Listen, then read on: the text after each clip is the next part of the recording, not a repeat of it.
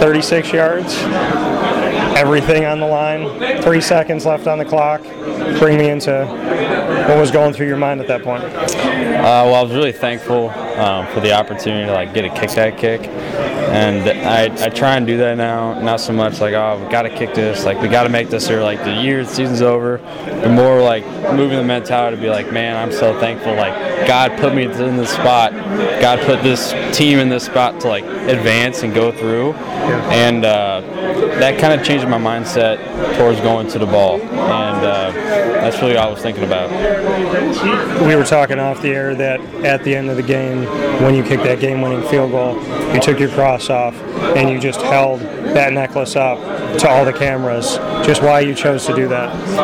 Well, I play a very small role in a very big team in a very big city, and my job in this life is to glorify God with everything that I do. If I would have missed that kick, it's still to glorify God with everything that I do, and He's given me so many opportunities to do that, and I've just been so thankful that He's chosen me, to be one of His, and I owe Him everything. So in the biggest moments of my life, that's as big as it gets for me. In the playoffs as a kicker, game-winning kick at home, there's nothing else more important to me than God and what He has done for me, and Jesus Christ and the salvation that He gave us. And you talk about that, having that faith, belief without evidence. You come from Memphis, you get into the NFL, and you bounce around a little bit, and then Jacksonville gives you an opportunity, and here you are advancing to the divisional round of the NFL playoffs with just a few teams that'll be left at that point. We've talked a lot about faith, and you had to really dig deep and have that faith in those moments where you and I talked at the beginning of the season, and you said, I don't know how long I'm going to be here, you just got to keep doing my job. Mm-hmm. Good, how are you?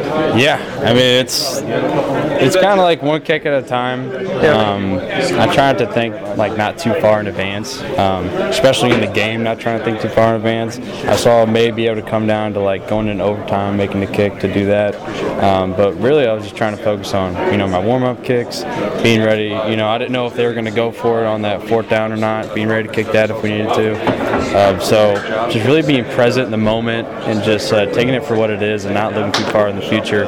Very excited for this next game, but I'm going to enjoy it tonight and be thankful for it. You and I have talked so much about your faith and your humbleness, and any time I have tried to give you credit for something you've done, you always give it to a higher power.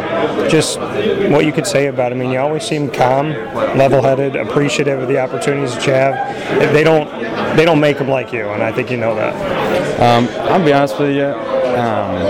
I think there's a lot of people in this locker room that would say the exact same things that I would say, and there's a lot of specialists around this league, including all the guys in the other team too, that will say the exact same thing that I'm saying. And I think there's so many Christians out there, so many God-fearing men that are working hard every day that don't get to glorify Him on a television that would do the exact same thing that I did. So I'm one of many, many, many. So it's not about me, it's about us as a whole. I spoke with Zay Jones with the game that put you into the playoffs against the Titans, and he said in a lot of places and a lot of organizations as big as the Jacksonville Jaguars, faith is shushed. He said here in this building it's pushed. Just what you can say off of that this is a place where faith has been pushed to be front and center in a world where that's not always the case. It starts with Coach Peterson. He has been instrumental in bringing that here. He goes to every chapel. He brought his own pastor to chapel once. I've never seen that. He spoke in front of us. When DeMar, what happened to him, he prayed in front of the entire team. I don't know if anybody knows that or not, but seeing our leader know who his leader is, that means the world. And I cannot tell you how appreciative I am of him doing that, not only for me and my growth, but seeing a man and his influence and his power just doing everything he can to glorify God with everything that he does, and it's truly impressive.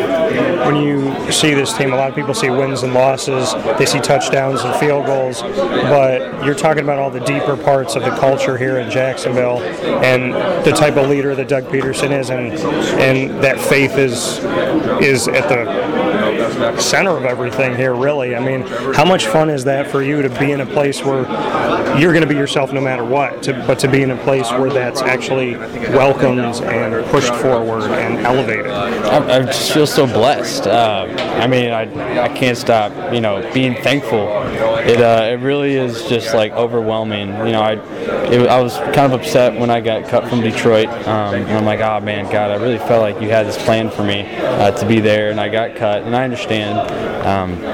But then all of a sudden he brings me here, and it's just been so amazing the way people have embraced me here, even when I wasn't doing well. And instead of pointing fingers, they pointed up instead.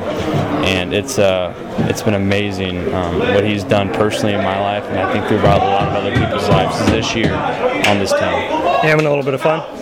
Yes.